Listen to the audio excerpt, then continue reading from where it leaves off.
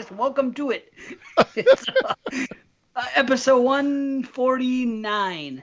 Yeah. Okay. We're talking about 3 movies today. We're talking about the Gates of Hell trilogy. Thank you to Sam Edwards, who actually joined. He's been gone for a while. He joined just so we could put this into the bucket. Say, hey, I want to hear about this movie. Put it in. All right. And so we're going to do it today. But yeah, we're rushing around. It's all because of me. So I guess this would be our bullshit because we only have like a couple hours today instead of our usual couple hours plus. Because of me, full disclosure. So check it out. Okay.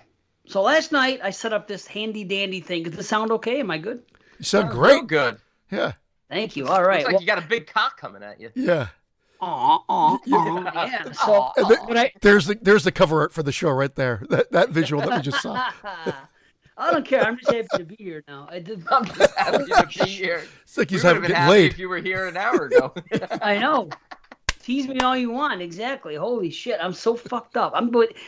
Listen to this. So last night, we're talking last week or the week before about mic stands, and I'm thinking, holy shit, I've been in this room all this time. And before, I think I explained it. I couldn't fit the thing. It wouldn't fit in the thing, the part that you screw on the bottom in the other room. But since I've been in this room, it never once occurred to me that I could just put it on this table. This is how dumb I am. I'm like, wait a minute. This is a regular table now, like a desk. I could try it in here. So last night, I get the idea. I'm like, I'm going to do this. I got an hour or so to kill. I go digging in this. I had this little thing underneath my stairs, like a cubby hole type thing. It's not that big, but there's stuff in it. Yeah, a peephole, whatever the fuck it is. Peephole, people under the stairs, not peephole under the stairs. That's our movie, Peephole Under the Stairs. Oh my God, it's a glory hole! Wow, peephole under the stairs. Whew. Oh boy. So last night I go looking for this thing.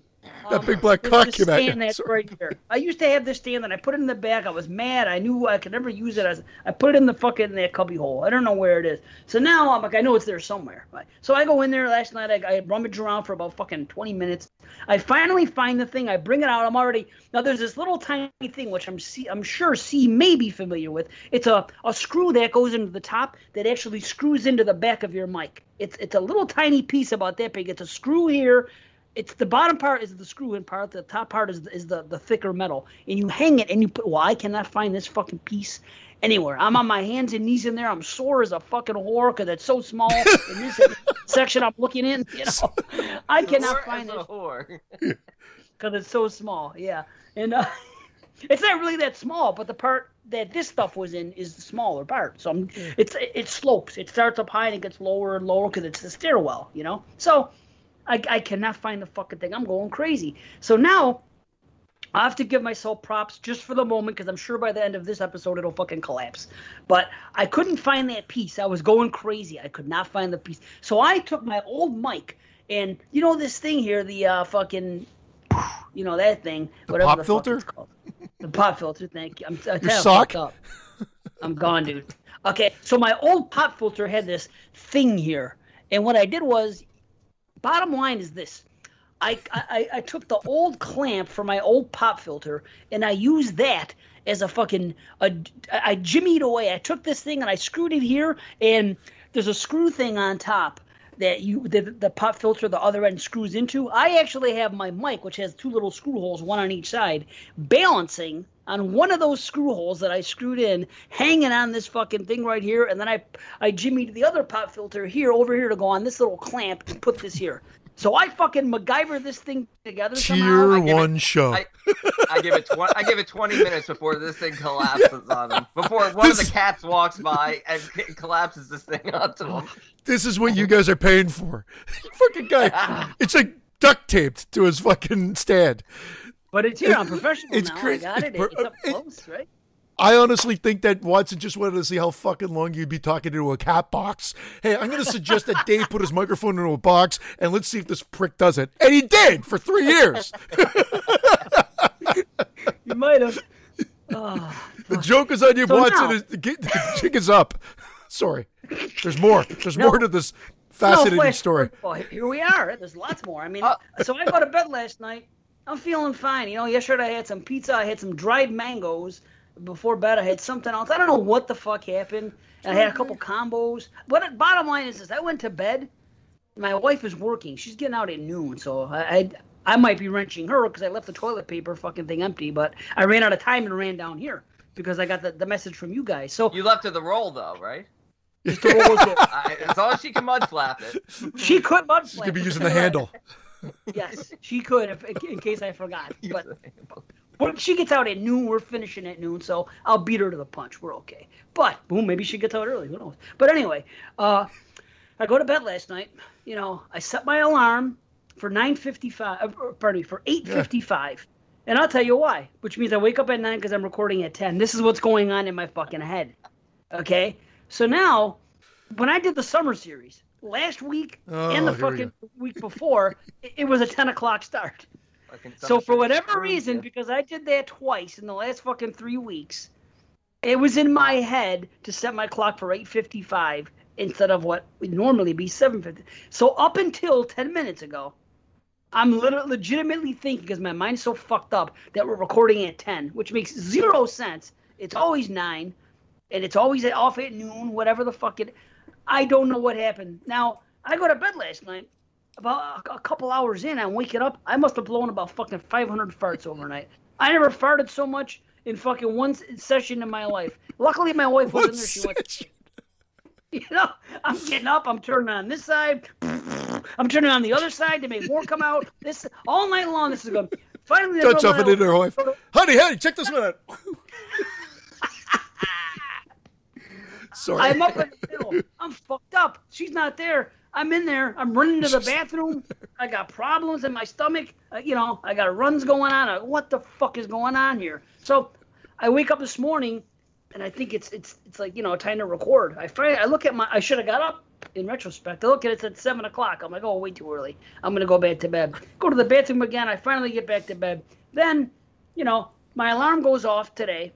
I get up, I go to the bathroom again. I don't know what the fuck poisoned me. It might have been those dried mangoes. Hell yeah, you caught a case of mango madness. I'm fucked up though. But dried fruit does that to you, man. Dried fruit especially. It's never happened before. But my wife said once it made her sick. We've only had these mangoes in our household for about 3 months now, on and off. She gets them from. I'm sure they're delicious, but they go right through you.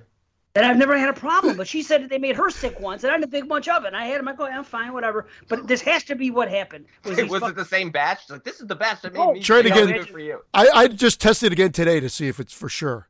Just have a few of the dried mangoes and just see what happens. This is the best part, though. The messages. So this started at 9:04. We're already, Brayden and I've already been on for 15 minutes, just waiting for Dave and whatever it is. Like 9:04. Dave, my stomach is all fucked up, so I'm just hoping to make it in on time. Laugh out loud. Brandon, you want to reschedule? No, man, I'm fine. Just have to run to the bathroom a bit. Okay, so we figured another 5 minutes. I even stayed up late last night to fix my mic stand finally. And I'm at like 9:30. Brandon's like, you okay? C and I are worried. Mud flap it and hop on. And then Dave's like, I'm always okay. So then we're like, Brandon and I were looking at each other. They're like, "What the fuck's going on?" I suggested you had a stroke at that point because when you said I'm always okay, I'm like, "Is there something wrong with Dave?" Like, I'm worried about him. I go, but it's 9:30. Want to record later? And then Brandon goes, "See and I already reviewed 2 movies already." Dave's like, "I'm fine." He responds, "I'm fine." We're like. Now we're like going insane. Dave's like, is he insane? And Brandon's like, is he insane? And then, oh shit, I thought we were going on a 10. I'll be right there. Finally, Dave clicks in that he fucked up. You know what? In all that, our mistake also was not telling him that we record at 9. We probably should have said, hey, Dave, you know we record at 9. I just thought you weren't feeling good. Your stomach was bothering you, so you needed an extra half hour. Sorry, I just fucked up my mic. Bear with me 1 sec. Oh, your mic's fucked now. There you go. No, I hit something and now it might be too loud. Louder than normal. Oh, dude, and I'm all casual. I get out of the shower. I was getting out of the shower. I look and I see that B had the fucking thing on. I look at it. I said, I'm always fine. I'm fine, don't worry. I'm thinking I'll be there at 10 like always. This is what I'm thinking in my head. Don't worry about it. What are you so fucking... I'm okay. We can tell. I was going to come here and give a whole fucking speech about how I've never missed a recording. Nothing's ever fucked me up. No matter what goes on, I'm always there. I've never once called into my fucking work sick at work. And all this is true, and I can't say shit because I'm a fucking complete idiot. So what good is it? I'm here fucking, what time is it? C and I decided this is going to be our last show because of what happened. Yeah. Just like the time when C had to reschedule and Dave was like, maybe we should shut down production. What? You can't make it this week? That's it. Let's just. That was 2 years ago in July. I think that was 2019 in July. That's hilarious. That always seems to pop up at the anniversary time frame. I'm gonna see if today's not the day to do it. I'll have it for next week's show. I'll see if I can find it. I'll search our old messages because next week's the blow-off show. We can do what we want. We'll do fucking shit like that. Oh, so anyway, I'm very sorry, guys. Oh my God. I'm still sweating. I couldn't get my coffee. I didn't finish drying my hair. I'm wearing the clothes I had on from yesterday. No underwear, nothing. As soon as I saw that it was fucking time. No Commando. Underwear. And you've been shitting like crazy? Oh my God. You might leave a little dookie mark on the couch. It's okay. I mean, it's laundry day. Ah, dookie. No, not on the couch. No, I'm fine. I'm good, man. I was literally getting there. I was drying my hair. I had a towel wrapped around me. I didn't have nothing on yet. I was getting ready to fucking be cleaned and fucking, get my coffee. I got no coffee now. No time to heat it up. I had 2 cups. I'm picture perfect. I would be. I've had a seltzer and some water to wet my whistle. I haven't done that in a while. I haven't wet my whistle on air. Yeah, there's some things I gotta maybe make a list of the things. I could save this for next show then, because there's I got a message from Mitchell Johnson that I meant to bring up last episode, and we didn't. That? But Mitchell, who joined us on the show, I'm just teasing that. Mitchell, the way he said it was Mitchell Johnson. So, but I'll say, I guess I'll say Mr. Freeze and Mitchell Johnson. That's just the way. That's it. I'll save it for next show now. I mean, it's driving me crazy. It was just a follow-up, but I got to remember. I got to write this stuff down, what we're doing on the blow-off show.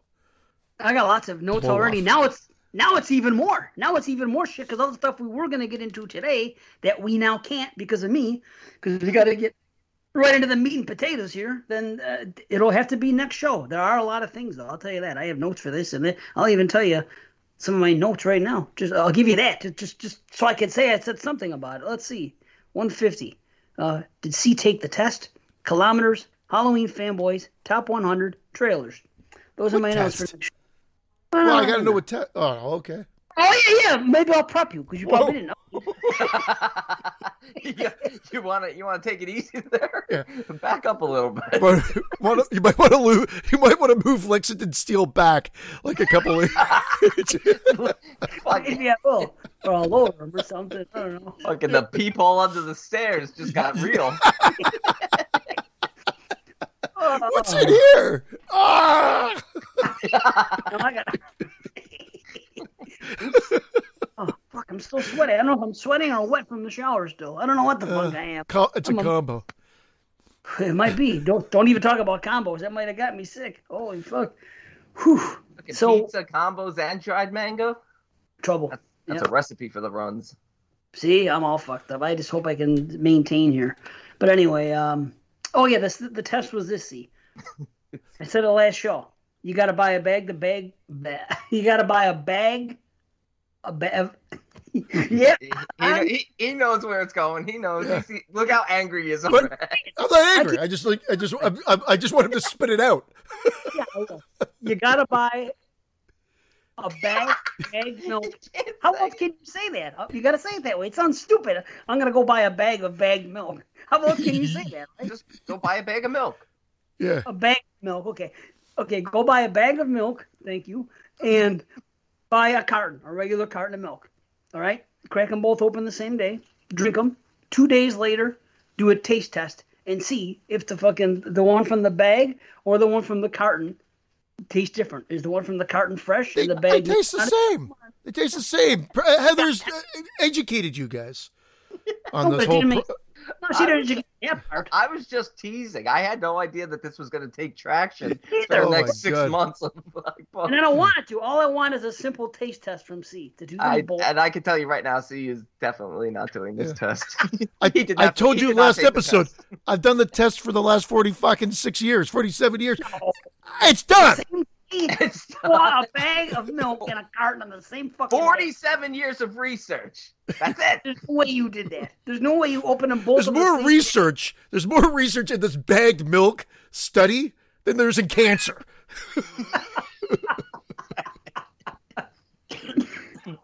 I can't believe you. There's no way that you bought them both the same day. Why would you buy a bag and a carton the same day and open them on the same day? That makes no sense at all. There's no way you did that. You guys have the best before date on them? That tells you when it's ready to go. Yeah, it doesn't matter. Bag, carton, it doesn't matter. It tastes the same. It tastes the same. I don't know what to tell you. The thing is this. It tastes the same. I feel like I'm talking to Johnny Newpants. Let me say it slowly so that Johnny Newpants gets it. It tastes the same. Johnny Newpants. Johnny Newpants. I like that. Johnny Newpants.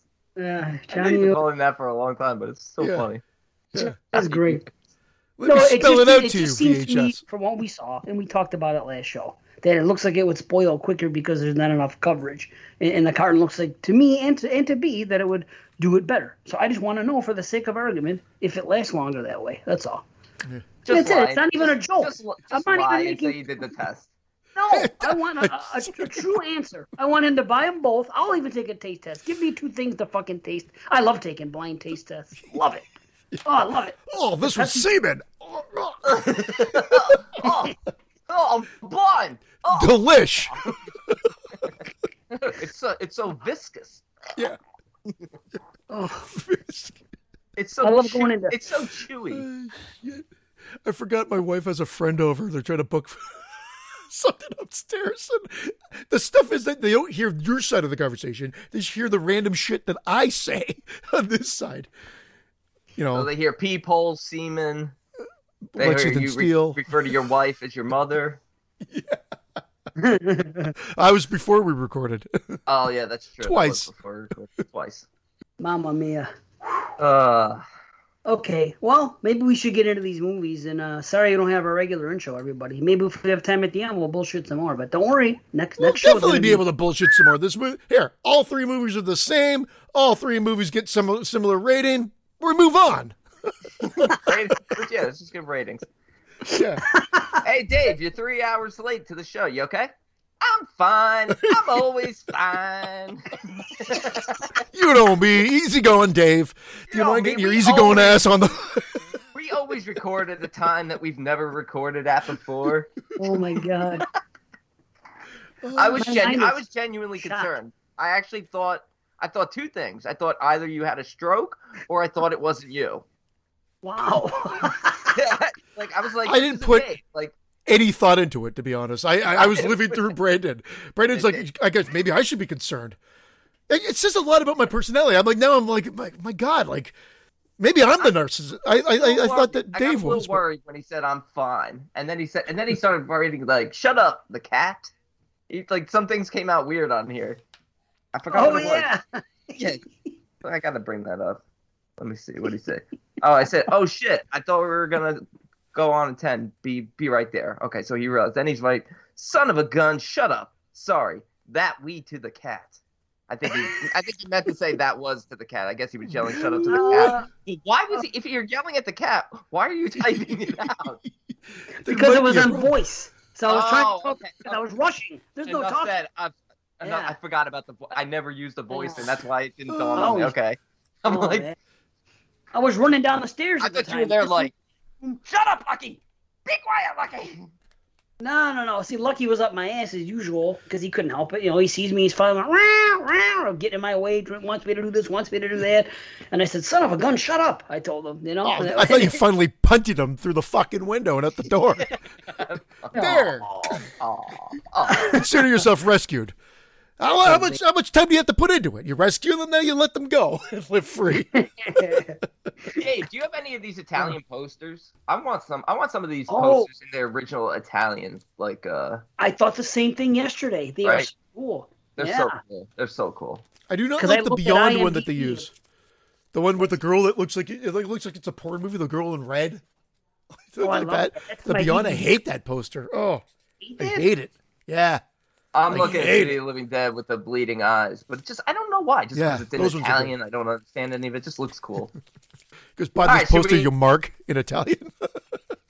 I'll ask Christian. Should we start with City of the Living Dead, or you want to go right to Bob? We can do whatever. Whatever one you guys pick. I got the same review and rating for all. No, don't you? I really hope there's positives here because I really enjoyed this. Positives. Why wouldn't there be positives? I don't know. I never can get a feel for C. And I know like this trilogy isn't known for like having the most concise plot. I have no problems now. There was once a time I did not understand. Actually, we'll get to it when we get to it. All right, let me just. Let's go in order. Well, of course. City of the Living Dead from 1980, written and directed by Fulci. A reporter and a psychic race to close the gates of hell. The gates of hell. After the suicide of a clergyman caused them to open, allowing the dead to rise from their graves. I'll say this. Yeah. This movie, matter of fact, all three of these movies are my favorite Fulci. And I wasn't able to say that until yesterday, because I watched all three yesterday. In order, the whole thing, you know what I mean? And I got to say that they're definitely my favorite Fulci. Maybe I haven't seen, actually not maybe, there's no doubt about it, I haven't seen all of his work, but I've seen them. I prefer them to New York Ripper, and I prefer them to Zombie. Zombie always loses me in the second act. I always get a little bored. And New York Ripper's fine. I enjoy it. I think that maybe I'm just more into this type of movie or something. And what other greats does he have that are like, well... The only other one I could think of that is up there for me is Don't Torture a Duckling. Which I have also seen. Yeah. Okay, so yeah, I can say without a shadow of a doubt that this is my favorite work of Fulci's. I think I agree with you. I think I agreed. I watched these twice in the last week. I watched them last week because I thought we were going to record July 4th, but we didn't. And then I just rewatched them again this week to refresh. And I gotta say, man, the one thing about it, even as a trilogy, even as 3 films, they just move. They're in and out. Oh, yeah, they're not. The one thing about the sort of surreal nature of all 3 of them is that it always keeps you entertained. Yeah. Again, if I come across as negative, there's no negative here. It's just there's a style that he uses that is throughout all 3 of these, and I would agree with what Dave said earlier that I'd put New York Ripper and Zombie, and I guess Don't Torture. Those ones would encompass, I think, the ones that I like of Fulci. There's probably more out there. I know I've seen more. I've mentioned Cat in the Brain before in the past that I actually liked that, and people were like, really? Then I rewatched it, and I'm like, what was I thinking? But at the time, I really liked it. The self-referential kind of take and the again, it was brutal, and I like the fact that he doesn't shy away from the gore. So like that's why I feel like you could this gore in this trilogy is top notch, and I'll say the gore in City of the Living Dead is actually like gross out gore, like ew, nasty great. Gore. The others aren't as nasty, but they're still like super awesome. He seems like he was the one doing this at the time, whereas now you'll get these a dime a dozen, if you will. Like the lower budgeted ones kind of go for this or whatever. And this is what he was the pioneer of. Argento had more of the artistic style kills, where it was like a set piece that was great. This one is a set piece in like you knew, oh my god, that drill scene through the head, that was Gates of Hell, because I saw this as Gates of Hell way back when, not as City of the Living Dead until I don't know. I even find charm 20 years ago I even find charm when you could tell like the bodies are like fake, like when you could tell they're used. Like I like that, which you'll find a lot in these movies. I like that, it works for these. Because I'd rather see that oozing of blood coming out rather than a quick cutaway. Give me this any day. Linger on a fake Manicarino any day over a quick cutaway. Like, there's absurdness here in all 3 of these movies You got to watch them again with that surrealistic kind of overtone, or you're not going to enjoy these movies.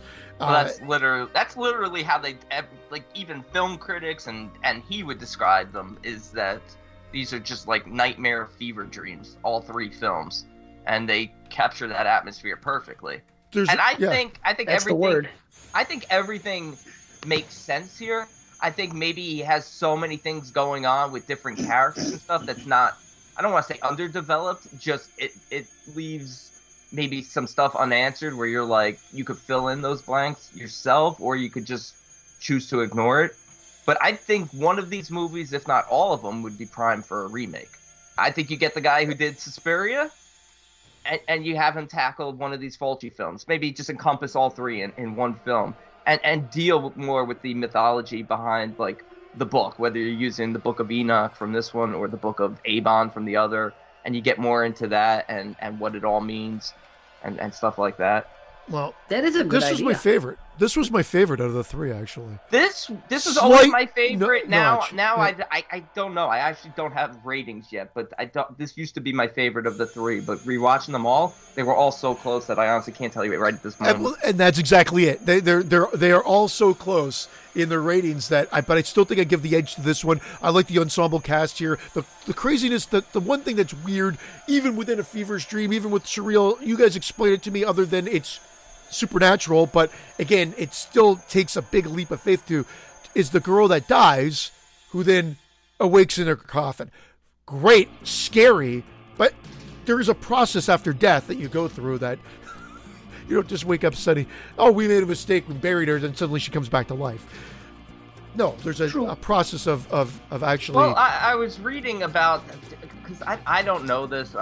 If anybody would, I'm sure it'd be Derek or Moods or even Sam, because he's an encyclopedia of knowledge as well. But the missing reel, that the original ending that got ruined, that's why it ends the way it does, was... I think I read somewhere that it might have been... what's her name in this? Mary. Katrina McCall. I have to look up her character's name, because she's obviously in all three of them. Yeah, she's Mary... Yeah, Fulci are the links to the trilogy. She's Mary Wood.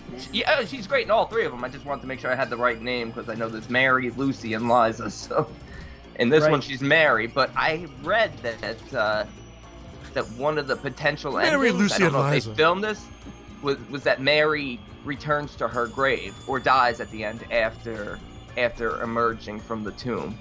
That was written in the book, that she returned from the dead to close the gates, and then her job is complete and dies, which would have been a cool ending. I'm fine with the ending they have here. To me, it's very simple. To me, it's very simple to explain. Yeah. I don't understand the very end. That's what I was gonna say. That's my note on the final frame. By the way, I like the name in this one, Mary Woodhouse, because it's Rosemary Woodhouse, you know, fucking Rosemary's Baby. So I thought right away I caught that. I'm like, oh, that's kind of cool. But like, my notes are this, and I have a couple comparisons. I was gonna say that he does take things from Argento that I noticed. One thing says this: very Suspiria-like ending. There's that ending when all of a sudden it happens and there's fire and this and that. It's just like the end of Suspiria, except they don't jump out the window and it says you have been watching Suspiria. But it's similar where they all of a sudden find a real easy way to kill the freaking protagonist. They just take the thing, they stab it, and it ends. Very much like Suspiria. So that was my note there. But then after that, there's a little tiny epilogue thing, and I said, and my note says, so what happened? Because I don't get it. They're running, and all of a sudden they're screaming, and it just ends. What are we to believe here? Here's what I believe. Real simple. They had to close the gate before All Saints' Day. When they arrive at the cemetery, she looks up in the sky and says it's All Saints' Day. Yeah, they fell behind schedule. They didn't do it in time. So that was all, like, for nothing. The stabbing of the priest, it was cool. That set piece in the tomb is amazing. The lighting with the blue and all that looks awesome. Yeah. But when they emerge, to me, they see the kid running towards them. The background gets blurry. To me, I think they see the dead coming towards them. Maybe the cops are zombies. Maybe the kid starts to, like, look menacing as he gets closer. We don't see him. Obviously, we see him just happy, yelling Mary. But to me, they failed. And did you know, I don't know if you read this, but the Bob that's in this movie, that after he dies, he transcends into the Bob that's in House by the Cemetery. There's like, I can't believe that they had Bob as a Bob. He's not as memorable as Bob, but goddamn, that death is great. The drill to the head, that's great. The barfing up the intestine scene is sickeningly great. But the bleeding from the eyes, like what Brandon the guy mentioned. In that one, Tommy was Suave, Mikel Suave.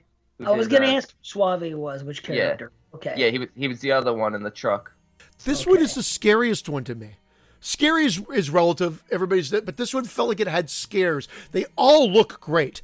I don't know if it was I only assume it was the same cinematographer, but I don't know for sure. I didn't check it in the credits. I didn't look at IMDb, but they all looked great. And there's a mood and atmosphere that help elevate these movies above and beyond. So whether they all have great scores, and this one's I think the best score. It is my favorite of the three too. Yeah, this one's my favorite too. It's very much like Dawn of the Dead. That's what it kept taking me back to. It was very Dawn of the Deadish, you know. Yeah, but Christopher George is in Goblin? this. Christopher George. Isn't that his name, Christopher? He's in this one, and I like him. I like him as well. I think they used the squeezing of the brain kill too much, though. That's my note. 3 times. Three times. They didn't need to, because they squeeze and you see those little like testy brains fall out. They look like little testicles of brain that pop out the back. But it's a cool kill. But I mean, man, oh my god, such great gore. I think to me, like, if you remake it today, you explore more of obviously this is built on the old remnants of Salem, this Dunwich. You elaborate more on Salem, the witch burners. Obviously, these people are descendants of the witch burners, and that's why the dead's coming back and killing them.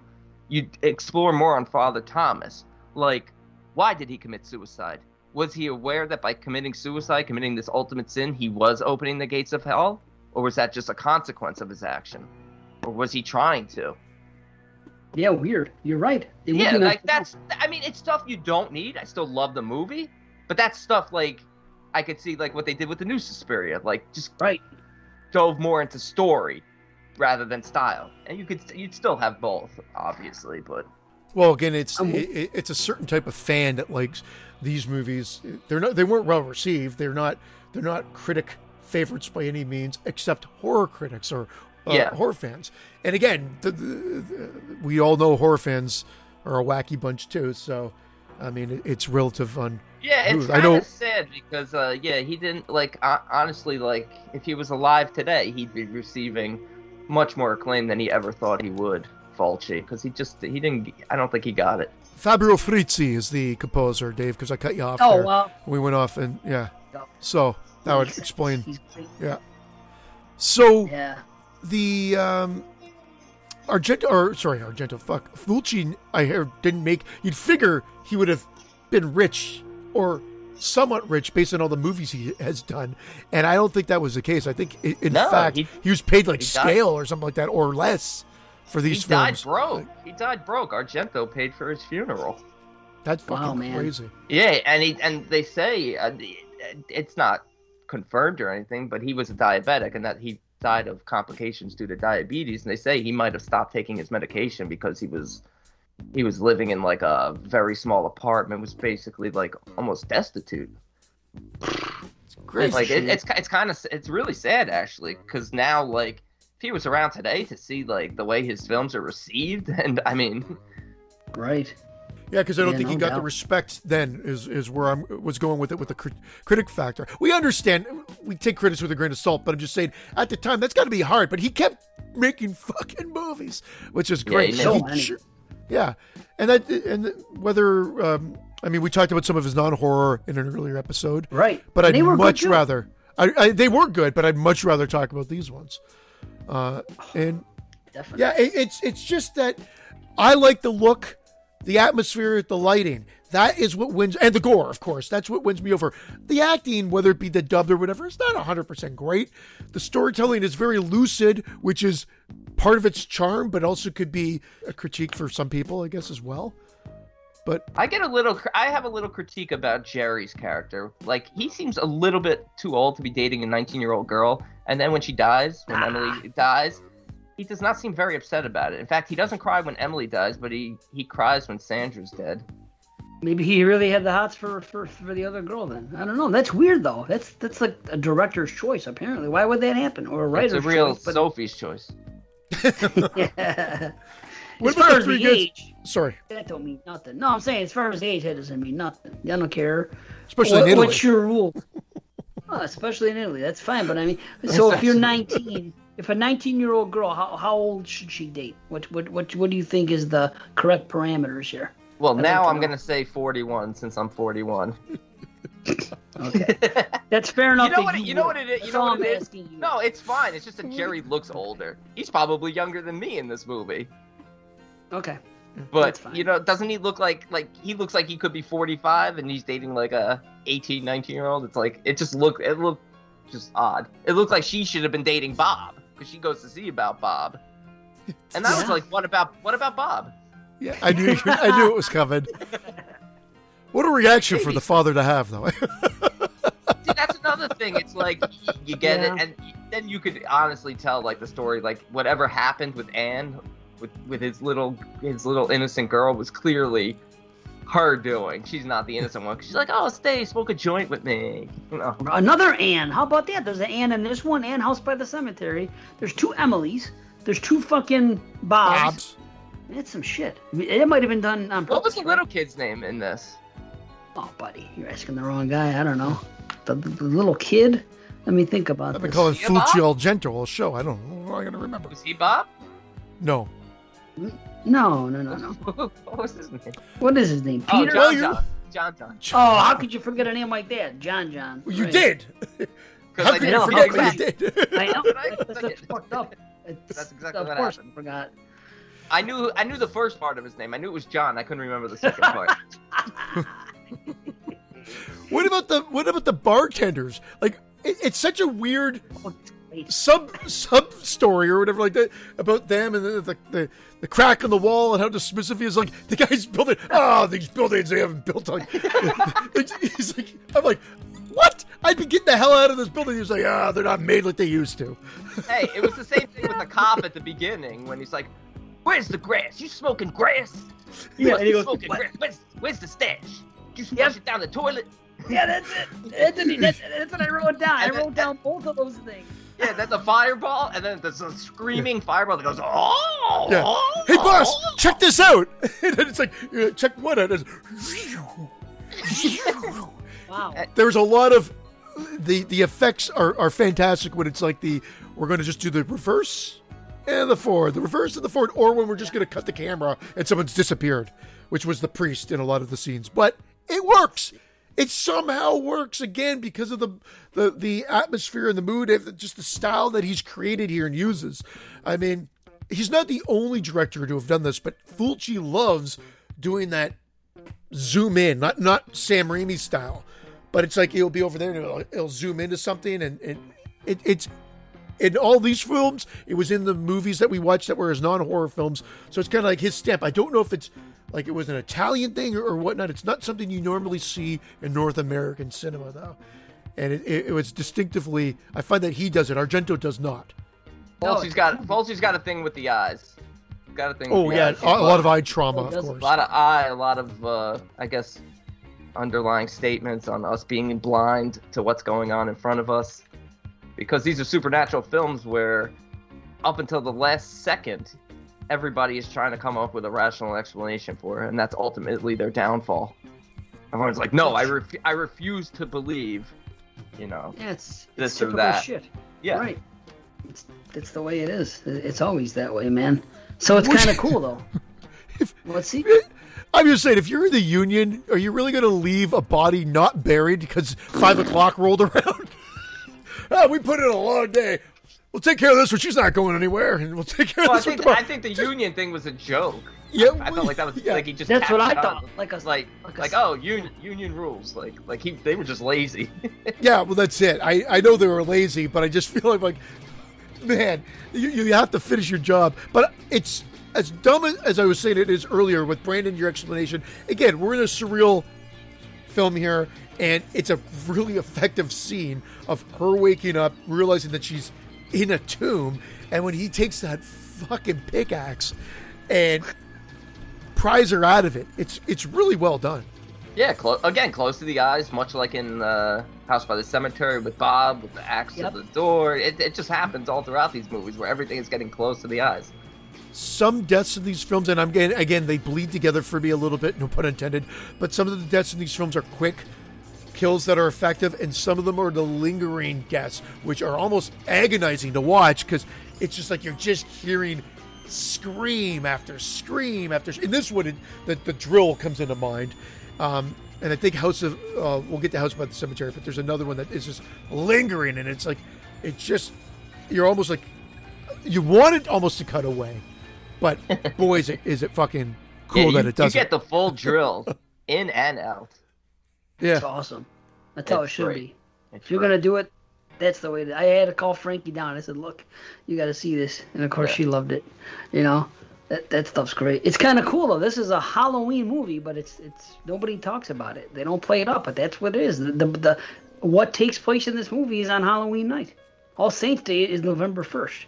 So they had to get it done Halloween by midnight, but nobody ever thinks about it when they say, what's a Halloween horror movie or that takes place on Halloween? Very few times someone's going to say City of the Living Dead, but it's true. I like it better than Halloween because you don't have Jamie Lee Curtis running around in this one. As much as I like this girl, I got to go with Jamie Lee Curtis. She's no Renee Zellweger.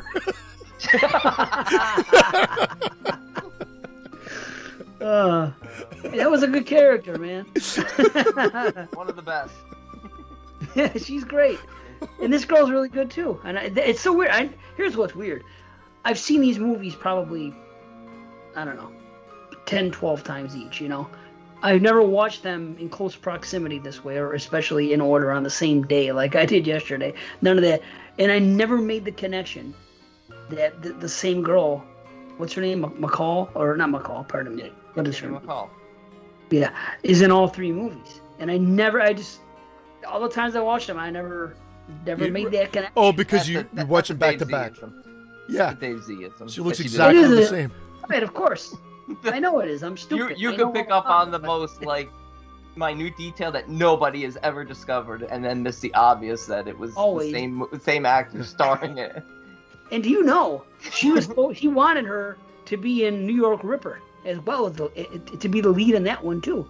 Yeah. And I guess she looked at the script and decided against it. She said she was unsure about it or something, or I don't know. It's too bad. I would like to see her in that kind of role too, a little sleazier. You know, it would have been because look, she's really good, but she does different. In this movie, she's a believer. You know what I mean? She's doing her thing at the seance and this and that, and she's that way. The second role, she is coming to life. When I saw her face, now I'm a believer. Well, you know, she's into the. In the third one, she's a married woman. The second one, she's a single woman coming to start over and to start anew and open up a business. You know, I like the fact that, you know, she plays three different roles. And it's, you know, and I think I'm most sympathetic with House by the Cemetery, actually. But because they start an angle and then drop it, but we'll get to it when we get to it. Yeah. Either way. Well, speaking of face, that scene always makes me laugh. When the priest just takes that fucking, muddy, wormy mess and just smushes it in. It's like... That was good. They do the squishing of the worms so much in this. Even when the little worms fly into the room when they're meeting at the end.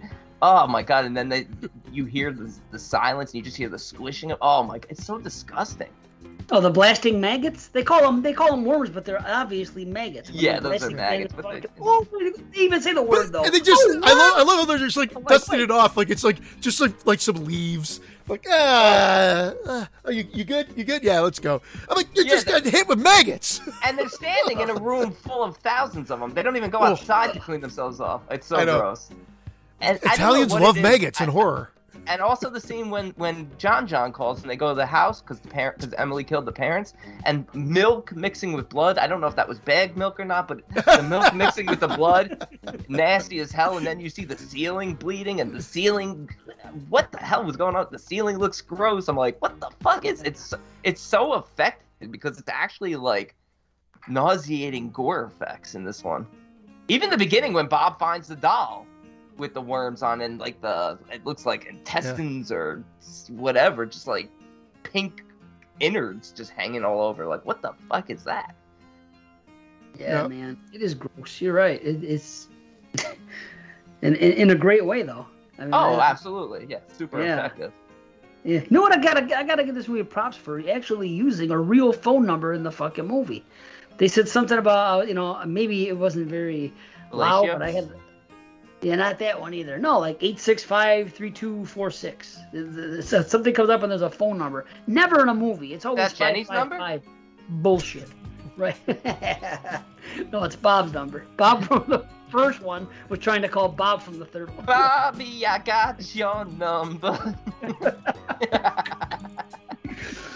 8654801. Oh wow, I just gave my phone number. Shit, I'm singing my phone number. Give him a call, everybody. Give him a call. Leave him a message. That guy in the bar, I want to give a little more attention because the stuff that happens in the bar is fucking great. In the beginning, it's funny to me that he's more bugged out about these two guys staying for a beer than his building coming down. You know, it's like, oh, come on, stay for that beer. You're not gonna stay. He should be paranoid. His fucking business is gonna fumble. Instead, he's giving away beer. What the fuck? And then later on, they're having the conversation, and the guy says, like, oh, this is Glenn. He goes, well, I'm vamoosing. He says, yeah, I'm taking my money and vamoosing till the morning. Vamoosing. It reminds me of C for some reason. Vamoosing. Reminds me of C. Why? Because I'm Canadian and there's moose in the fucking word? Moosey. I don't know. Maybe it's a moose thing. Oh my god, have you ever seen a moose in the road and roll down your window and go, vamoose? While drinking a bag of milk? No. Oh, and then later on he says, the dead are leaving their tombs. He says, it's great. I'm telling you, the stuff in that bar is gold. All the conversations they have, it's so fucking funny. That's it, like shit that you would be like ridiculous. They just say so matter of factly too. And it's so weird too when they kill the bar patrons. If you notice, like the two of the guys are laying down, they're bloody as hell, and then you see the bar owner, and his shirt is ripped, and they just make a habit of lingering right on his nipple. If you ever watch again, just notice it doesn't even look like he's had any damage done to him, but he's laying there with like his shirt torn to shreds and his nipples hanging out. Maybe Fulci had a nipple fetish.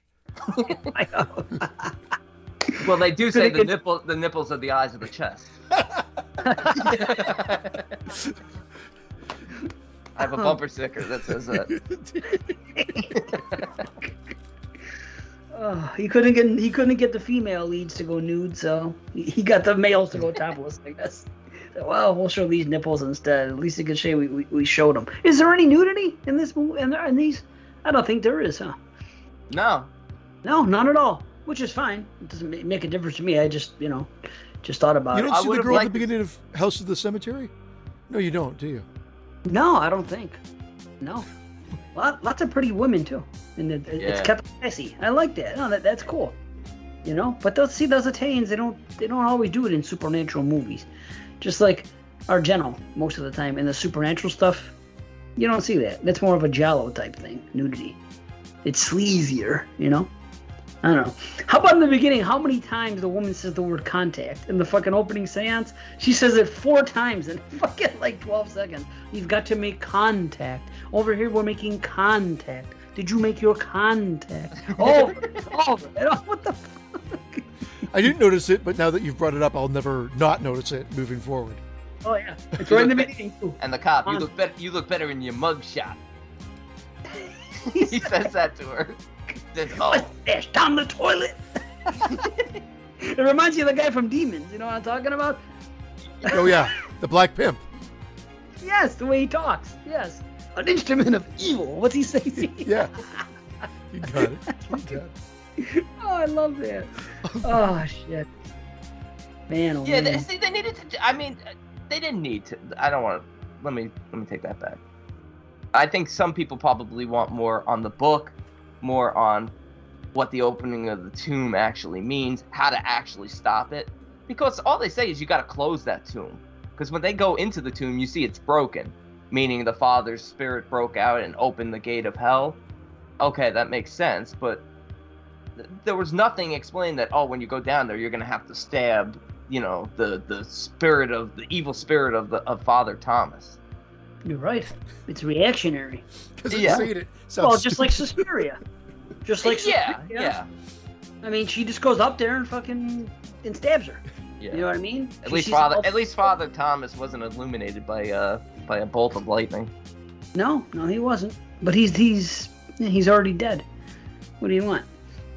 He's a what is it? A tomb? What did that guy say he was? The dead are leaving their tombs. He's just a dead guy walking around. You're doing everything as the Pim from Demons. I know, right? It's not the right voice at all. Leaving their tombs, yo. There should be a whole. That's what Fulci should have done. He should have done a I pity the fools who leave their tombs. The Italian should have done a blaxploitation movie, and they were all dubbed like that. Could you imagine? They all talk like Tony the Pimp and this guy, and they had a whole movie like that. Every line was delivered that way. The dead are leaving their tombs. Oh, that'd be great. Oh shit. That set piece though. I'll go back to it again. That set piece once they enter the tomb. I couldn't even tell everything that was going on. At one point, it looked like they have like a setup, like it's upside down, because you see like skeletons hanging from the ceiling. Yeah, what was that? I don't know what. I'm not gonna question it.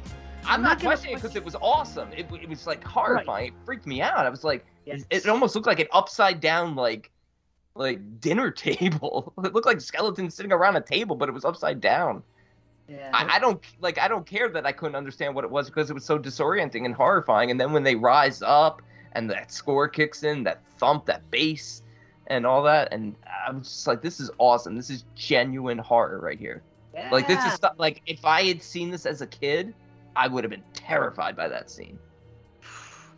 Dude, yes, I was thinking that too. It's horror. It really, you're in there. That's a horror movie, you know? Yeah. Because I've been watching the 70s movies and this and that, and some of them are straight horror, some of them are more dramatic, some of this and this, and I'm like, okay, this is what horror was in 1970. There isn't a whole lot of old school type, and there isn't a whole lot of skeletons and stuff like that, and creepy atmosphere. There are some. Again, I'm only a dozen movies in or so it doesn't matter. But I've been having these thoughts as I'm watching the movies about, and as I'm watching this last night. Same thing. That scene and another scene in The Beyond towards the end when they're being pursued by freaking the dead. I'm like, yeah, this is freaking horror movie. They don't make stuff like this anymore. And, no, they don't. And it doesn't seem like it's too hard to do. I mean, the set pieces and whatnot, I guess, or I don't know. And again, the fact that nobody's safe, that your main characters, two of your main characters, are just very nonchalantly killed off. Right. And I like the fact that the ghosts of the dead, they sort of like disappear, reappear, so like there's no sense to it. Because when Christopher George is killed in the tomb, like you see Sandra's dead body walking towards them, and then all of a sudden she grabs him from behind because she like disappeared and reappeared behind him. I kind of like that. Mm-hmm. Same thing with the little kid when he sees Swathi from the car when he jumps down from the bridge. It's cool stuff. Yeah, they see them hanging, disappearing, and it's some cool stuff really going on here. And there's more hanging again. There's another connection. The guy hung himself in House by the Cemetery, and they talked about it. Oh, he hung himself right from that. Remember? They pointed out. Yeah, that's the most shocking zoom in of like a. That's what they did. That railing right there. Yeah, it was so matter of fact. Yes, he hung himself, and he was right there. Not to be talking about that one, but I mean, just another comparison. Somebody hangs himself in this one, and then this one. It's like he did a lot of that on purpose. I only wish he would have tied up one of them more. But a lot of people complain. It'd be a great poster. You know how they have those cat posters where the cat's like holding on and says "Hang in there"? How about a "Hang in there" poster with Father Thomas on it? Come on, don't tell me like Fulci lovers wouldn't buy that. Hang in there. Yes, they would. You'll be on Terror Threads next week. I know. Someone will take it. You're right. That's why we should have our own merchandise store, our own ideas. Something, right? Gutter garbage, the best one. Gutter garbage. Yes. I just like saying rotten cotton. I don't buy it. I don't want rotten cotton. I want good cotton. I don't buy it, he says. I thought you were like saying it from like an expression. I don't buy it. You know what I mean? I just don't buy it. All right, C's like, let's wrap this up. All right. All right. How do you buy the movie? How's that for you? Oh, how about that rat flying out for no reason? That part's great when they're in the tomb. And she pokes the hole in the tomb, and all of a sudden a rat flies out. Why don't I remember that? You remember that rat flying out of that one tomb? Oh, yeah, it was great. Or maybe it was the bat. No, that's the other movie. No, that's the other movie. Yeah, that's it. See, something else that came from Suspiria.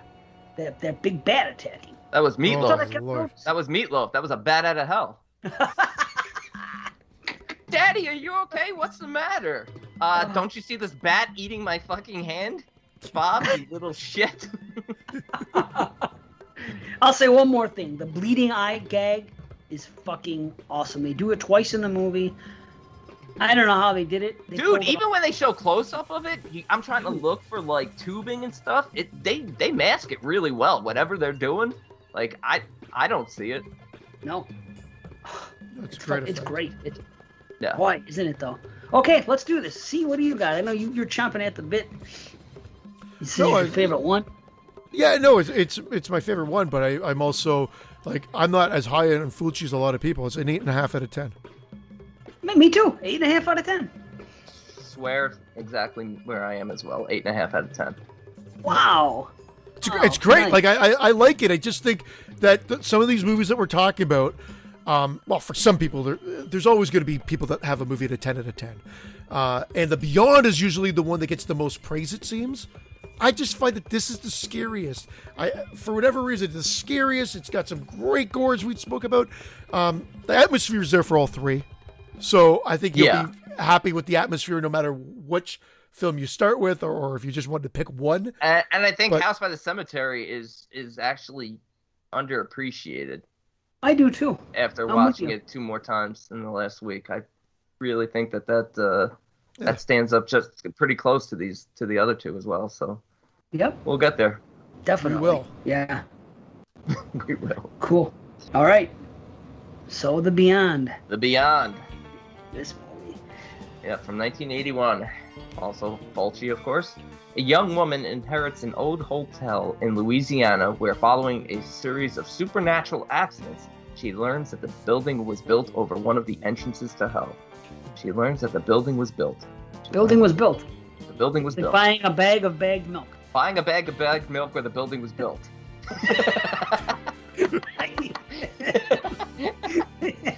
See, now this is a test. I want you to buy a bag of milk where the building was built. And get back to us next episode. Vamoose. Wait, hold on. Yeah, and then I want you to vamoose a moose while drinking a bag of milk that you bought from a building that was built. I just want to jump out a window, but I'm in the basement. I can do anything. Yeah. What did you told me you wanted to Gordon yourself the other day. What did I say?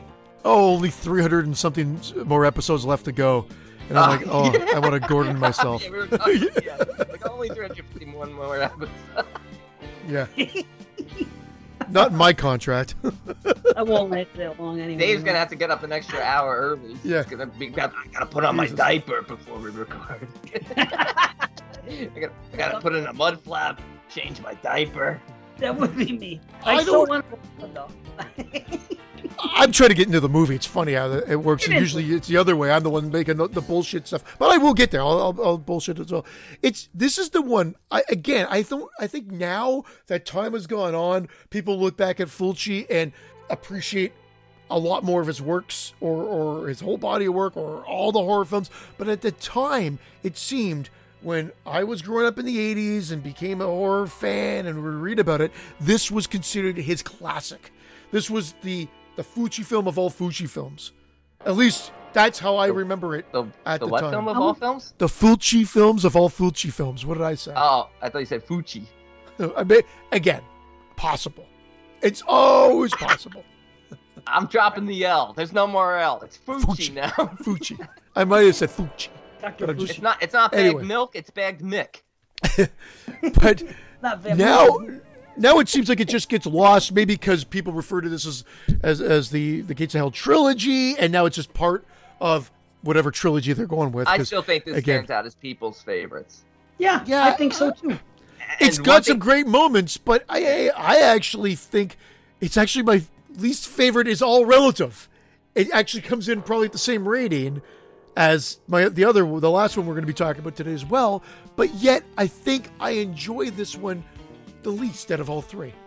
But I think I'm pretty similar on all of them, but at least this one, what they do is they give you backstory. So they start you off in 1927, and you get the Schweik backstory that these people think he's a warlock and all that, when in actuality, he's the only one with the knowledge of...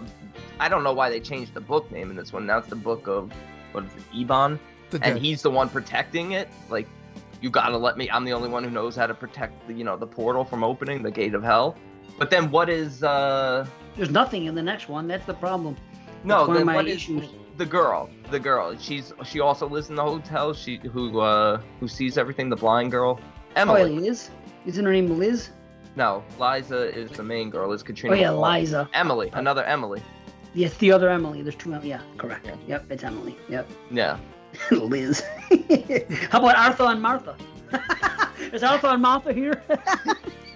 What a good name for a mother and a son. That's another weird thing. That's another weird thing they do with this, because you have our doctor character, Lipschitz.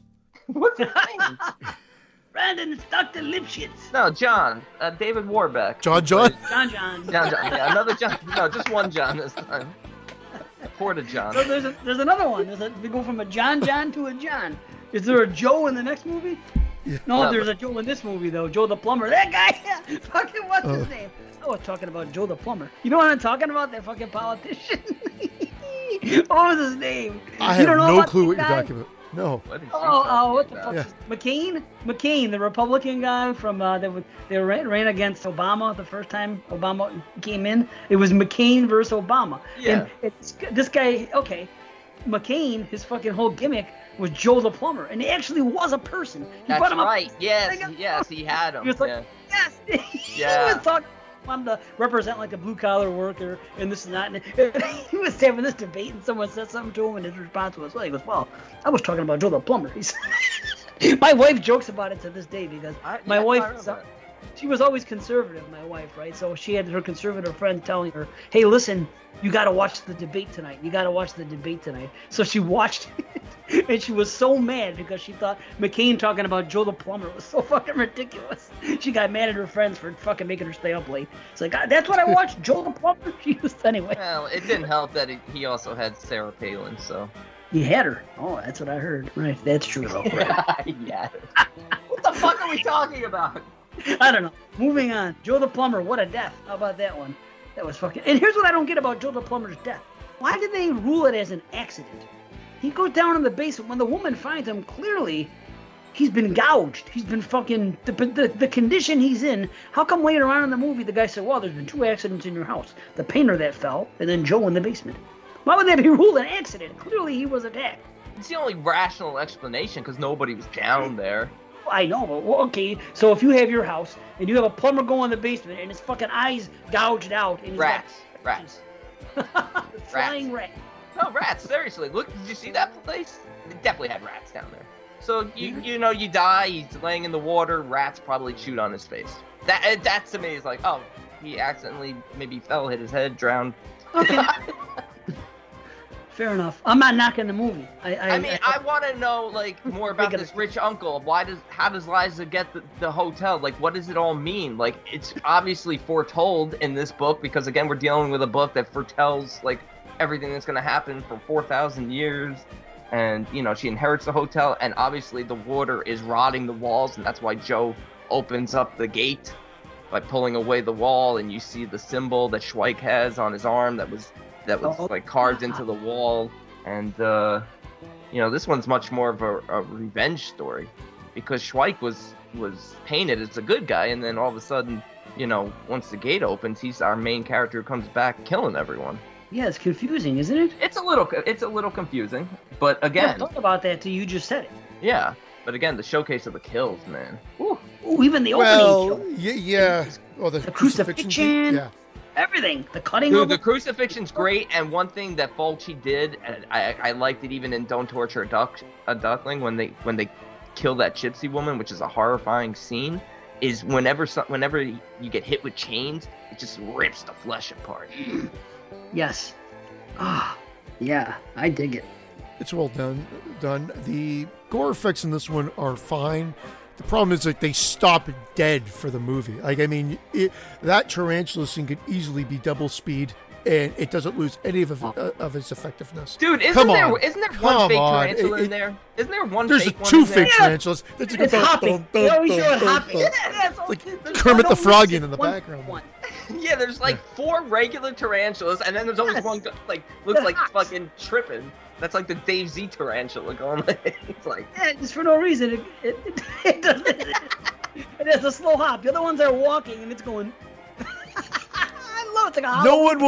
No one will ever complain that loves this movie because it's their movie and whatever. But that scene stops dead. I'm like, get on with it. Eat his face and cut to the next fucking scene. It's and so same with the scene in the mortuary where the acid just decides that I'm gonna keep this bottle of fucking open acid on the top shelf. This woman's gonna end up on the ground and it's gonna dump on her face and dissolve it ever so slowly. And what does it mean that the daughter, Jill, you know, she gets attacked in the freezer and then it like cuts away and then you see her at the funeral and she's blind. Like what does that mean? She's blind earlier when she's walking. Don't you remember when she first leaves the funeral? Oh, that's what you said. I thought you meant at the very end of the movie. No, when she leaves the funeral. I don't know what that means. I just think that she's touched by something, I guess. Yeah. I didn't think deeply about it. Okay, her uncle. I'm not over analyzing. At the end of the day, this is, you know, a portal opening, and you know, they don't even have a plan to close this thing. They're just sort of trying to survive, and then that ending happens, you know. But my question with that girl, the Jill girl, is how come her mother gets killed earlier in the movie, right? Yeah. Oh wait, oh no, she does leave because she has to go to the funeral. I don't understand why at the end of the movie she's just there. And my note was it makes no sense. It makes me think that, like you said, after she's been touched, she's evil and she's there like as one of the dead. She's evidently one of the dead already. Maybe because the other girl doesn't really exist. The other blind girl. Yeah. She was there 50 years ago or something. They said nobody's been there for 50 years or whatever the hell it was. She was there and now she's an instrument of evil or whatever she's trying to do. Dude, that's a cool goddamn instrument of evil.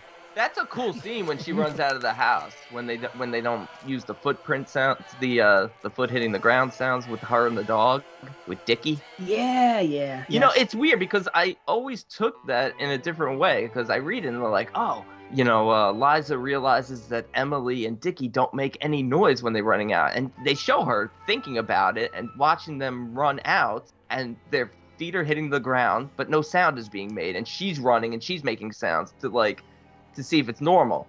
But nothing's bothering her about the fact that the blind girl runs out ahead of the dog and runs down the stairs. Like, yeah. I understand you can memorize stuff like that, but she's full on sprinting. Like, can you imagine if you saw a blind person sprinting down the street and their seeing eye dog is behind them, like chasing them? Like, that would weird me out. Not the fact that their shoes weren't making loud sounds on the floor. And I have a question about Dickie here. Is that supposed to be an attack dog? Aren't service dogs ones that cannot attack? Isn't it one or the other? Are there service dogs that are also attack dogs? No, for some reason, it doesn't make sense to me. You would think it's a blind person. They're very calm. Because I remember when I was a kid, there was a blind man in my neighborhood who used to walk his dog around the block. Nice old gentleman. And we would talk to him and stuff. And he would say, and of course, there's a bunch of kids coming around. But I mean, no, but younger kids than us would sometimes, like, you know, because they're little kids, they would pull the dog's tail or do something like that. The dog would never react. You couldn't get it was like service dogs can't be aggressive. That's what I'm saying. So the fact that she had an attack and she goes, attack, Dickie, attack. Or I like that your mean friends were pulling on his tail to test him.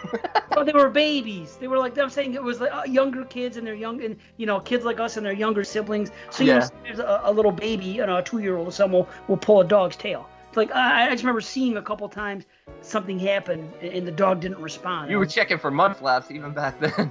Like, is this dog mud flapping? Oh man. So that doesn't make. I just wanted to make sure. That kill is insane though. That's the best kill in this movie. What, the Argento? That kill, the fucking Suspiria kill? It does. I'll tell you what. It's awesome. It looks awesome. It really does. The blood flow, the innards, everything. The ear comes off. Everything. Oh man, when Dickie's pulling at the ear. Yes. Dickie Van Gogh'd her. Yeah, Dickie in your ear.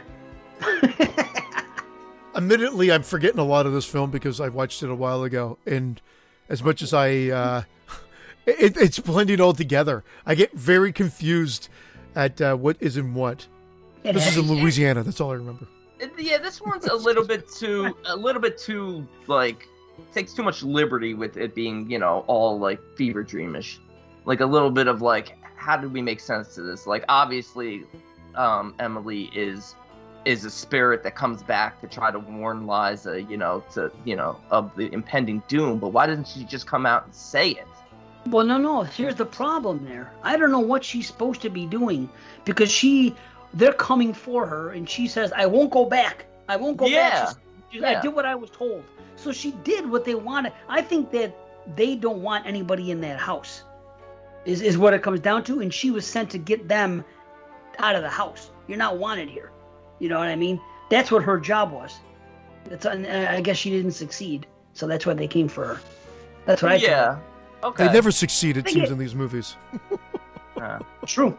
But it makes sense to me. This movie, see, I don't have any problems with about the girl's eyeball. When you're talking about a supernatural movie, I can overlook little things like that. I just can't overlook certain things that in the plot that don't connect right, that are more important to the plot than something like that.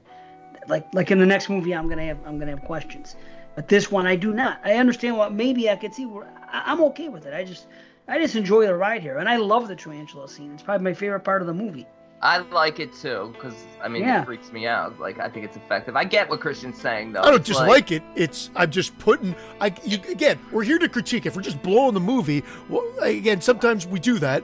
But I found when I was watching this, I'm like, come on, and you could put that on 2.5 speed. It's still terrifying, and it's still effective.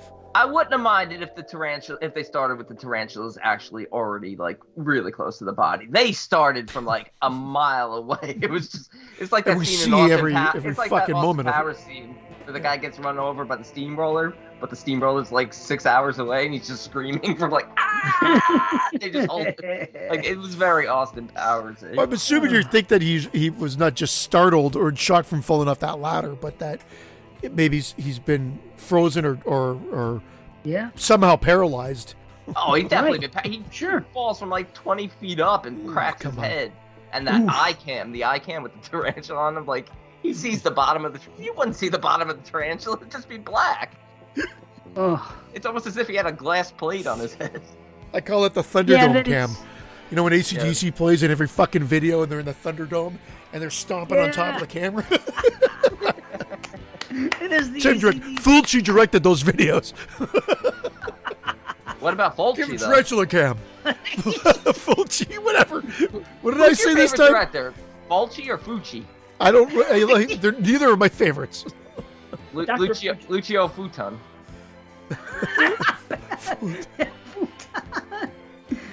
Oh, this movie was so boring. They should have called it Lucio Futon, man. No, again, this movie. Cinematography, the setting, the gore itself is great. I'm just saying that like those scenes, I was just like, oh come on, the morgue scenes and the people coming to life at the end and attacking are all really creepy. And a fucking kid gets their head blown clear through with a gun, which was a pretty spectacular effect. So it was great. This is all about it's in, out, done. It's not a long movie, hour and a half. And it's all about the feeling, the atmosphere you get. I just don't hold it on a pedestal. I put it on a pedestal like some do. I like it. It's very good. And I enjoyed it every time I watch it. But for whatever reason, when I watch them, and I watched them twice again, but this one I watched the second time a week ago. It's still, I was like, for whatever reason, the other ones edge it out ever so slightly. Yeah, well, the book is moving around a lot, which makes you think that it could be Emily or Schweik doing it, moving the book. The book is in one room, then it's in another room, then she thinks she sees it at the bookstore, and finally the doctor gets the book, and he thinks it's Liza going nuts who's been moving it around, and she's the one doing all this, and it's a decent underlying story with the doctor being a man of science, not wanting to buy into this, supernatural phenomenon. So I get why, he wouldn't believe it. He's like, there's got to be a rational explanation. So, we're going to go to the hospital. He wants to talk to his his other doctor buddy or whoever that other guy is, the guy from the first one, played the grave digger in the first one, the blonde hair guy, who gets mirrored, who gets the glass this time, the glass in the face. Oh yeah. That's good stuff too. I think I like some of the shots in this movie more than the others. It seems like there was more focus on the cinematography than in the other ones. I don't know. There's that one shot when she's driving in the beginning, and then when she comes across the down that ridiculous highway that is like abandoned, and she's the only one driving the single lane. Yeah. Yeah, and then she stops dead because the visually it looks great. Yeah. Very visually. Hey, what the fuck is a blind girl and a dog doing in the middle of a fucking bridge? Yeah. And then there's that one shot after they leave, right when they leave the house, and then you can see all the lights coming out of the windows and the different bodies walking around. Yeah. Shit like that, man. And I just love that's cool, but there's too many. I don't want to say the plot holes. It's just too much unexplained stuff. I need a deeper dive into the book, into what the hell is going on here, into the painting. Like, the painting is awesome. The Sea of Darkness. There you go. Like, why is Schweik why is he painting it? Because he's touched by it. Because of I know. But he's the protector of this gate, and he's painting this as maybe a warning, and then ultimately that's what. Maybe he's haunted by it. It's in his head, and he has to get it out. Maybe it's fucking driving him mad, and he has to get it out. You know what I mean? Anytime it's supernatural, that's the way I can usually find a way to rationalize it. Yeah, I'm not mad at it. I'm not like saying it's ridiculous. I'm just saying I want more of that stuff. Yeah, I guess that's the thing. I guess that's where I differ with movies like this than maybe you or other people. When it's something like that in this type of movie, I don't know. Evil is there, and it's doing things to people, and I don't know. I guess that makes me happy enough. You know, just the really cool scene though. I mean, going down the stairs in the hospital and ending up in the basement of the motel is fantastic. That's awesome. That's terrifying. And of course, them just being basically in the painting at this point, you know, being in the Sea of Darkness and turning around and seeing the same thing everywhere, being trapped in hell or purgatory or wherever the hell they are. It is awesome. Fantastic, and it's quite terrifying and effective. It's just downbeat ending, and I love the you mentioned the blind motif, but the blind eye effect is also very unsettling, and that would have been the thing that scared me as a kid, is seeing that stuff's the freaky stuff. That and the bleeding of the eyes from the other movie. I think just the way they ran, the way they slowed it down, the way the scene with Emily and the dog were shot, where there's like no sound, they're running like it's silent. And it's just really creepy and effective. Just a little like, I'm just a little confused about it. I'm a little confused about Schweik, about the book, about could they have stopped this one. The first one was like, oh yeah, they have to go close the tomb. That's what you have to do before All Saints Day. You're lollygagging, that's my issue. Christopher George and Mary, they want to stop for fucking snacks every 2 seconds. Like, of course you're not gonna make it on time. Like, we have to close the priest's tomb. Oh, let's go back to my office and talk about it for a little bit. Yeah. Like, no, go fucking do it. They're even in the talk about it. They're walking around the graveyard in the first one, and they're like, where do we even start? You're there. Go to his fucking tomb. Like, at least that one you could just be like, they just fucking lollygag too much. This one I'm like, wait, what? Like, could anything have been done? What was Emily's motive? I like that though. Maybe Emily wasn't really like, maybe she was just there to get them out. Yeah, she told them not to go. Because she tells them not to go there, but there's also the ringing from room 36, which is Schweik's room. She says don't go into that room, so she warns her not to go into that room. But that room has nothing to do with the portal. That's just where Schweik was. So by opening the door, did that let Schweik out? Who are Arthur and Martha? Who are they? They came with the house. Right? Exactly, but that's weird because even the doctor says, I've never heard of them, and he knows everyone. Yeah, they're ghosts, just like the other girl is. Yeah. There's evil afoot here, man. Yeah. Stay out of that fucking place. It's still a really good film, and again, fever dreamish, supernatural, great gore, great score. Wish I had more. Not a bore. Wish I had. And that's it. Like, it's enjoyable. Like we said, almost like the exact same thing from the last movie. It's fast-paced and it's gory. And the imagery makes up for maybe the narrative not being as straightforward as I would like. And don't you just think like a remake of one of these, like combining elements of all of them? Yeah, sure. It would be an epic. It would be probably you're talking another 2-hour, 15-minute movie, but easily. It would have great kills, explore more on the book. I mean, even in the first one, she was about to say, "The killer is," and then that fireball shoots up in the first one. Like, who is the killer? Is it Father Thomas? Was Father Thomas evil? Did he do that intentionally to open the gate? Or was it someone else? Anybody. Exactly. You might be the killer. I don't know. I don't know who it was. But I enjoy it all nonetheless. I think, you know what? I think I rated the same. You know what? I think I rated the same. Yeah, I think, you know what? I was going to come in at an 8, but I feel like, I don't know. I feel like it's just right on par. I feel like they're both just super enjoyable. They really are. 8.5. I'm going to go 8.5. Yeah, me too. Yes, sir. And I'm an 8, as I mentioned. Yeah. It's fine. It's great. I'll rewatch it, and I'll rewatch it absolutely. numerous times. I love these films. I had a great time with them this time. I'll probably rewatch them more, even though I think I'm probably rating these 3, especially the first 2, the lowest I ever have. But, you know, I think we do that sometimes. We're like, oh, it's such a great film, 10 out of 10. I think we throw out 10s sometimes way too easily, because I know people love these films, and I love these films, but I can't give it a 10 out of 10. It's not a perfect film by any means, but it's still amazing.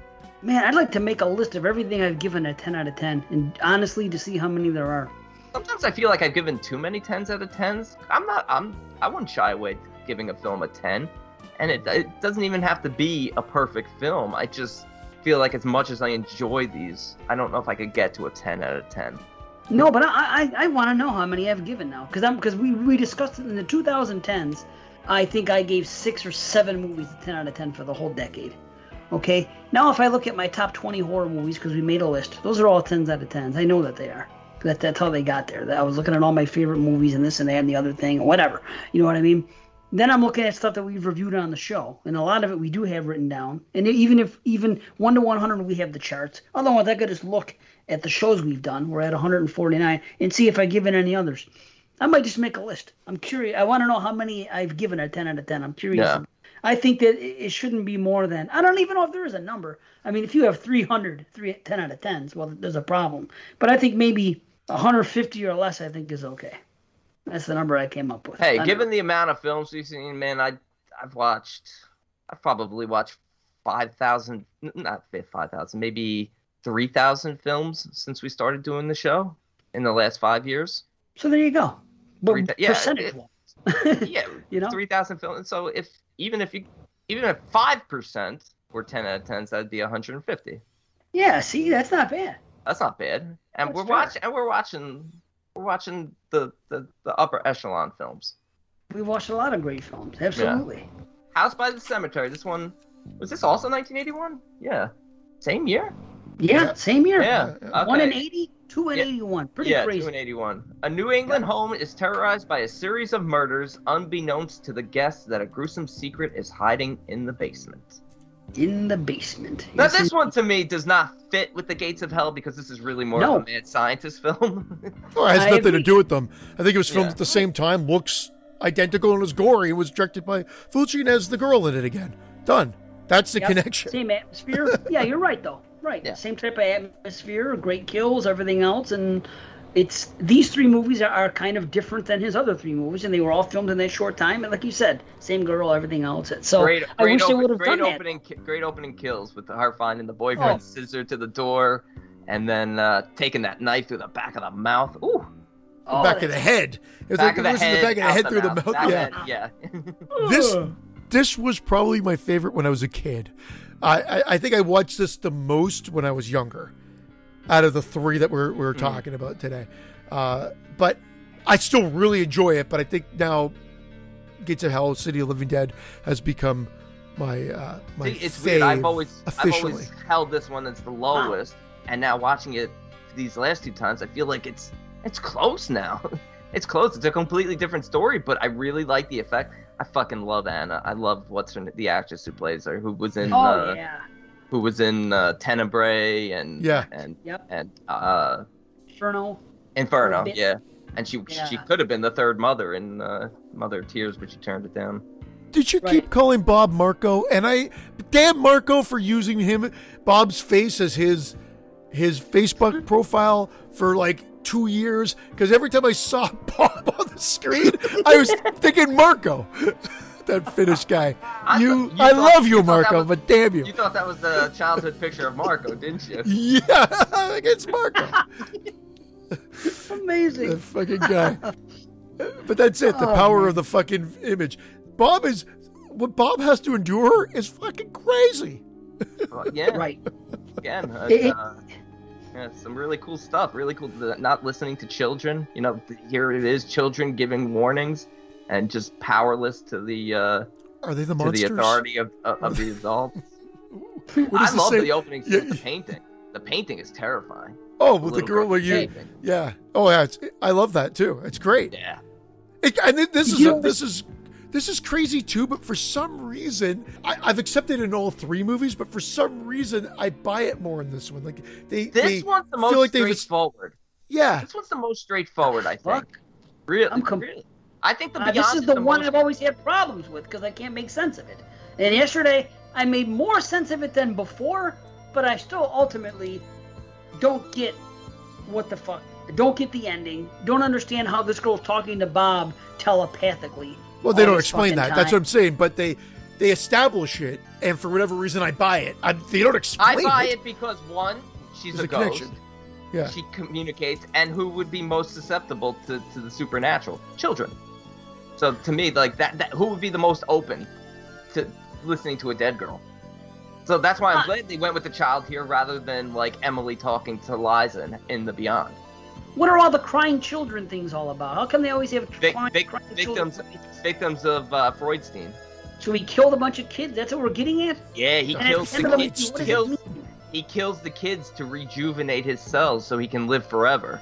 He kills the kids. That's why you always hear the crying.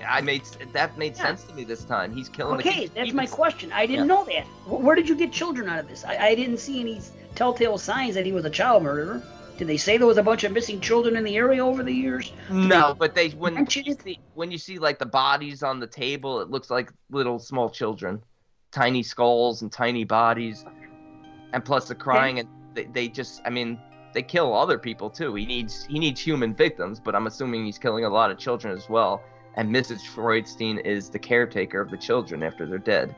So Bob gets to stay, and the little girl is dead, and Bob is alive, and the caretaker is dead.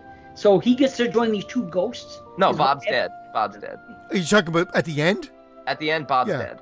How was he dead? From what? He didn't make it. He never made it out. He didn't make it? He didn't make it. He didn't make it. They just didn't show the kill. They did it in a more artistic way. You see the father get killed, you see the mother get killed, and you see Bob trying to get out, then all of a sudden, May pulls him out. It's just sort of like sparing him from the horrors of having to see in his own, mutilated body, but he's dead. And he's going to live in this, in a purgatory, and he's going to join May. And they're going to have... It's interesting. You figured all this shit out in this movie, and then... in the last movie, you have all these questions. I could be completely wrong, too. Everything I could somebody could listen to it and be like, that's fucking bullshit. That's just how I interpreted this time. And I'm like, okay, all right, I'm on board with this. My biggest thing is, why do they have a tomb entrance to the basement? It's like they've got in the room. There's the tomb entrance, and then I'm like, well, but the basement door just leads right to it as well. So I'll just go through the basement door. I mean, something's weird there. I don't know if that was just something weird with all the movies. Is like when somebody has an opportunity to run or get out, it seems like they move very slow or just stand there and lollygag. It's like, get the fuck out of the basement. Right. Well, they're frightened. I get frozen with fear. That's something we have to accept in so many horror movies. It is what it is, Did you think that the mannequin? The Mannequinino get decapitated? Yeah, that. You know who I thought it looked like when I first saw Brooke Shields. 100%. That's Brooke Shields, and that's what she would have looked like about that time. Well, maybe not that time. Hold on. Maybe that was when did the Blue Lagoon come out? A couple years later, maybe. I have no clue. Big part of my childhood, the Blue Lagoon. Oh. Well, that was supposed to be like a foreshadowing, right? Yeah, that was like the soft core movie of that time. Yeah, that was a foreshadowing because it was Anna's head, but big part of my childhood, the Blue Lagoon. Weird. I just like the way you said that. It's like it's a good movie too. It's fun. You ever watch the Blue Lagoon? It's been a long time since I've seen it. Watch it now. I'm telling you, it's pretty fucking. I don't know. It was very intriguing when I was young, not just because of Naked Brooke Shields, but the story between these two. I bet if you watch it now, you pull a lot of stuff out of it artistically. But anyway, I'll pull a lot of stuff. All right, here's something I pull out of this. Here's something I pull out of this story as well, because this one's got a lot of underlying like hidden things. The agent acts like he's seen the husband before. She acts like it, and a couple other people. Yes. Even reference. Here's what I think was happening. I think that this husband, this Norman, was no damn good. I think not only had he been to this town before, but I think he was having an affair with Anna, the babysitter. Because what the fuck was up with Anna? They didn't explain that either. That's another critique. I think they were having an affair because someone even said, "I've seen you with your daughter," and Anna's a lot younger than him, so it would make sense. Like I'm like he's been there, he's down there because the other guy who was killed, who killed his mistress. And then himself, or they say did, was obviously cheating. He killed his mistress. Because, remember, he said he never went to see the wife? So, if there's one philandering guy, here's another philandering guy. They were probably both going down to that house to cheat together.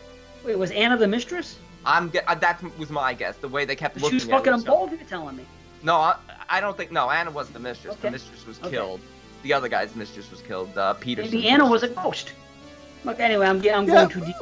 I'm sorry. But Dave, just got me spinning. Dave, going back to like the ending, as Brandon said, like they're literally walking away. The girl that we know is a ghost with Mrs. Freudstein, right? And Bob. So how did you think he survived?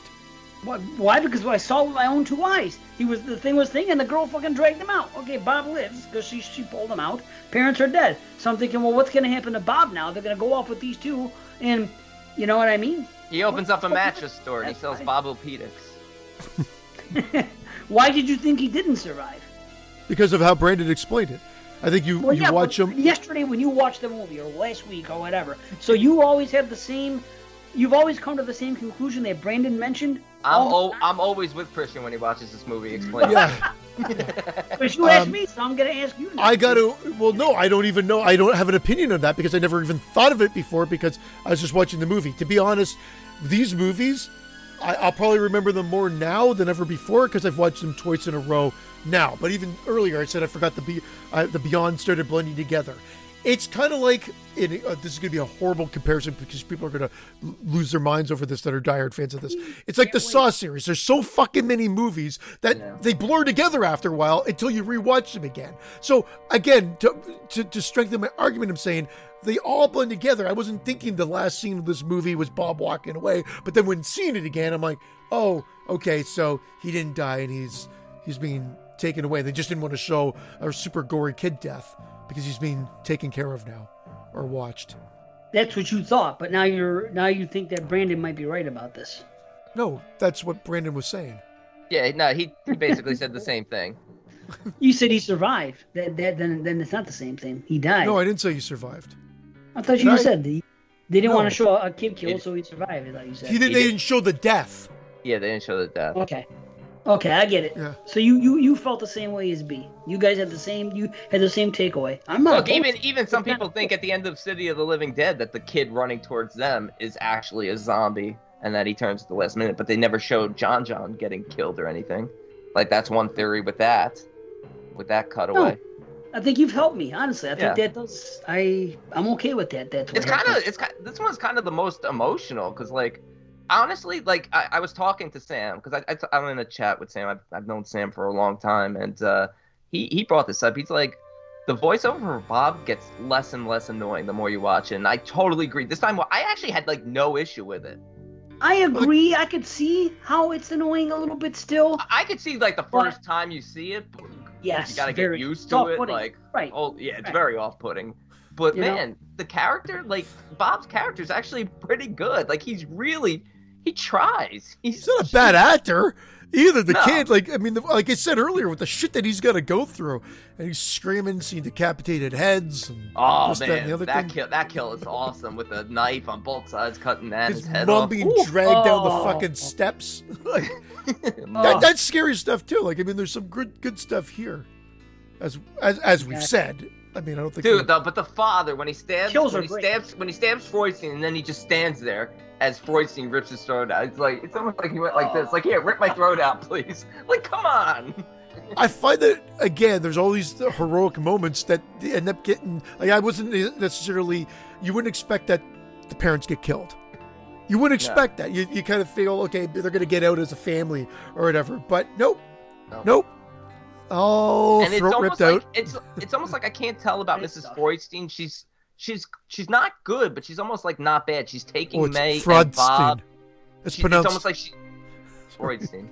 She's like subservient to Dr. Freudstein. It's like they won't stand up to him. Like, now that you're a Freudstein, you have to behave like a Freudstein because we're gonna have many more guests. It's almost as if they have to continue to like obey him and bring victims to the house to feed Freudstein. The only thing I didn't like about Freudstein, I did not like the look of him. Like, you see these glowing eyes. You see the glowing eyes in the basement throughout, which is cool. Cheesy. It's frightening. No, the that eyes one's are going cheesy. everywhere. But then when you see his face at the end, he has no eyes. It's just like it just looks like a plastic face. And when they stab him, that's mask. The grossest thing. With the shit melting intestines and the worms coming out of him. I'm saying to myself, if this guy is immortal and he's killing all these victims to replenish his blood cells and all that. It's not working. Exactly. That's why he almost should have been more human-like. I know. It should have been working. It should have been like Skinless Frank. Yeah. That's my biggest issue with this one is the look of Freudstein.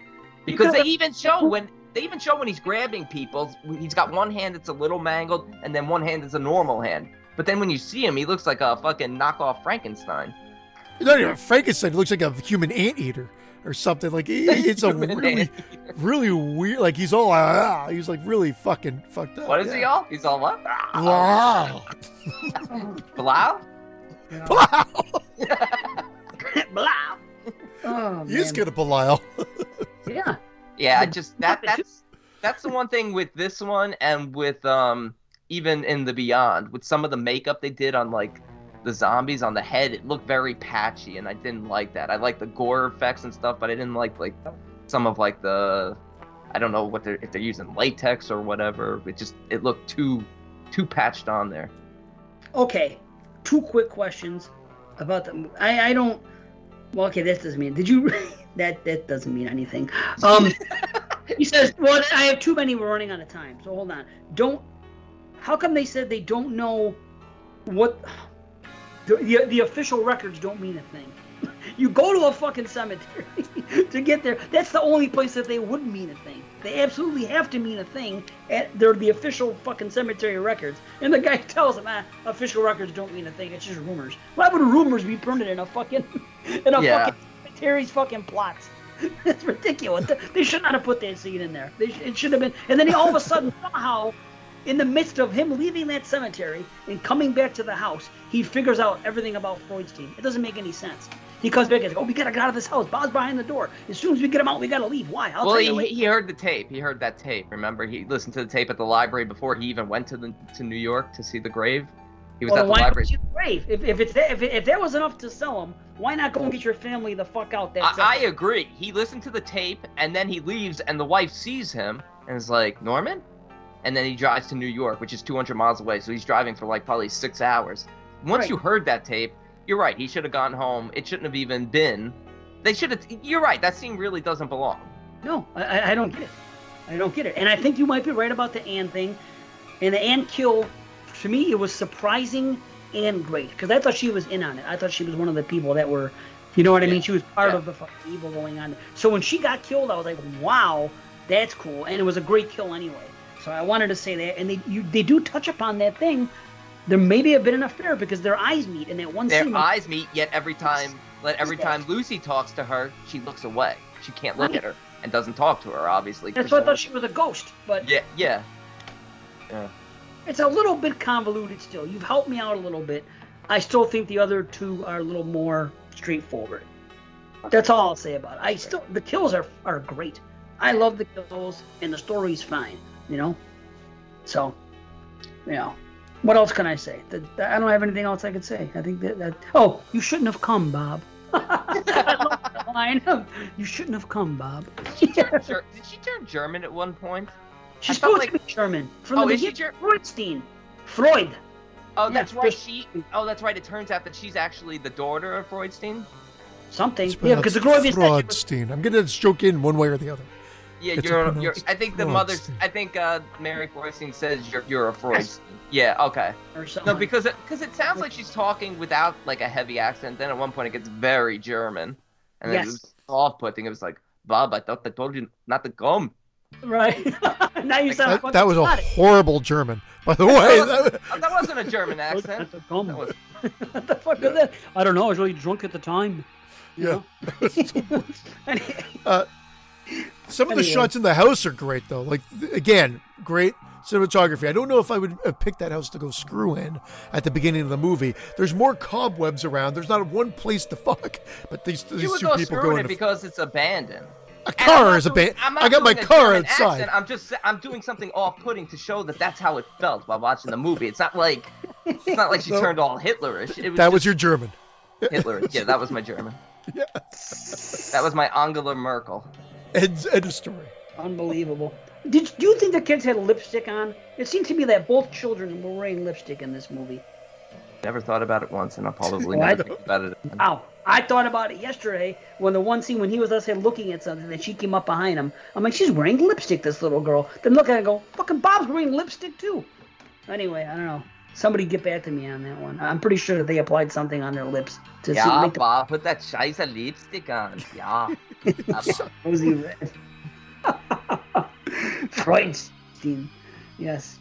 Anyway, the Fiddle Faddle box is funny. For some reason, it keeps showing up in the kitchen. Yeah. Once it's on the table, then later on it's on the counter. I'm like, why do they keep showing this Fiddle Faddle? They want to make sure you knew you're in the States. Because exactly. Only Americans would eat fucking Fiddle Faddle. No, you don't have Fiddle Faddle in Canada? I think we do, How about Crunch and Munch? You got Crunch and Munch? I think we had Crunch and Munch, yeah. Same fucking thing. They're still around, I think. Fiddle Faddle? It's one of my favorite. I'm more of a Crunch and Munch guy. See, now that's a game to play. That's what I'm saying. I love taking a taste test. If I can find a Fiddle Faddle and a Crunch and Munch before next time we record, I'm gonna do a taste test of them both and make it. I love doing shit like that. That'll probably be our last show then. Yeah, great, great. You do that. Come on, weigh in. And I know people have. What is it, Fiddle Faddle or Crunch and Munch? Everybody's got an opinion, I'm sure. Yeah. How we talk about bagged milk and everything else. Why not? But that's the next show. Let's rate this movie. For me. Should I go up a little bit because of okay, I'm gonna give B the credit, and a little bit more has been explained. I'll say it's an 8 out of 10. I was at a 7.5. I'll go up to an 8. 8 out of 10 for me. And it's 8 out of 10 for me as well. Nice. These are all highly enjoyable. I'm just trying to think of, again, you can't not, pick apart certain things. I know it's a sign of the times and stuff like that, and no one was giving us, when you were a gore hound back in the day, these were the movies you went to. Yeah, man. So, I didn't see these as a kid. I was too mainstream as a kid. I wish I had discovered these when I was younger.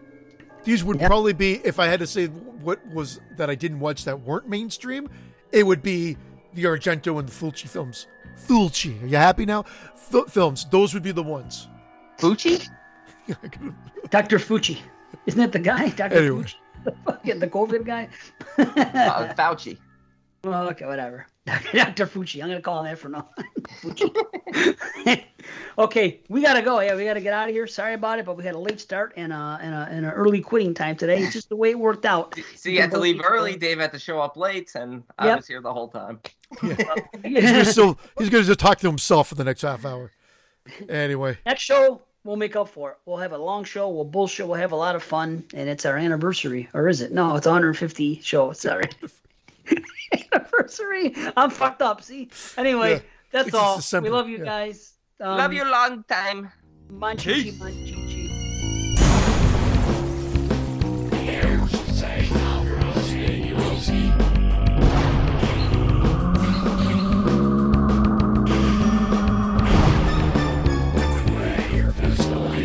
Peace.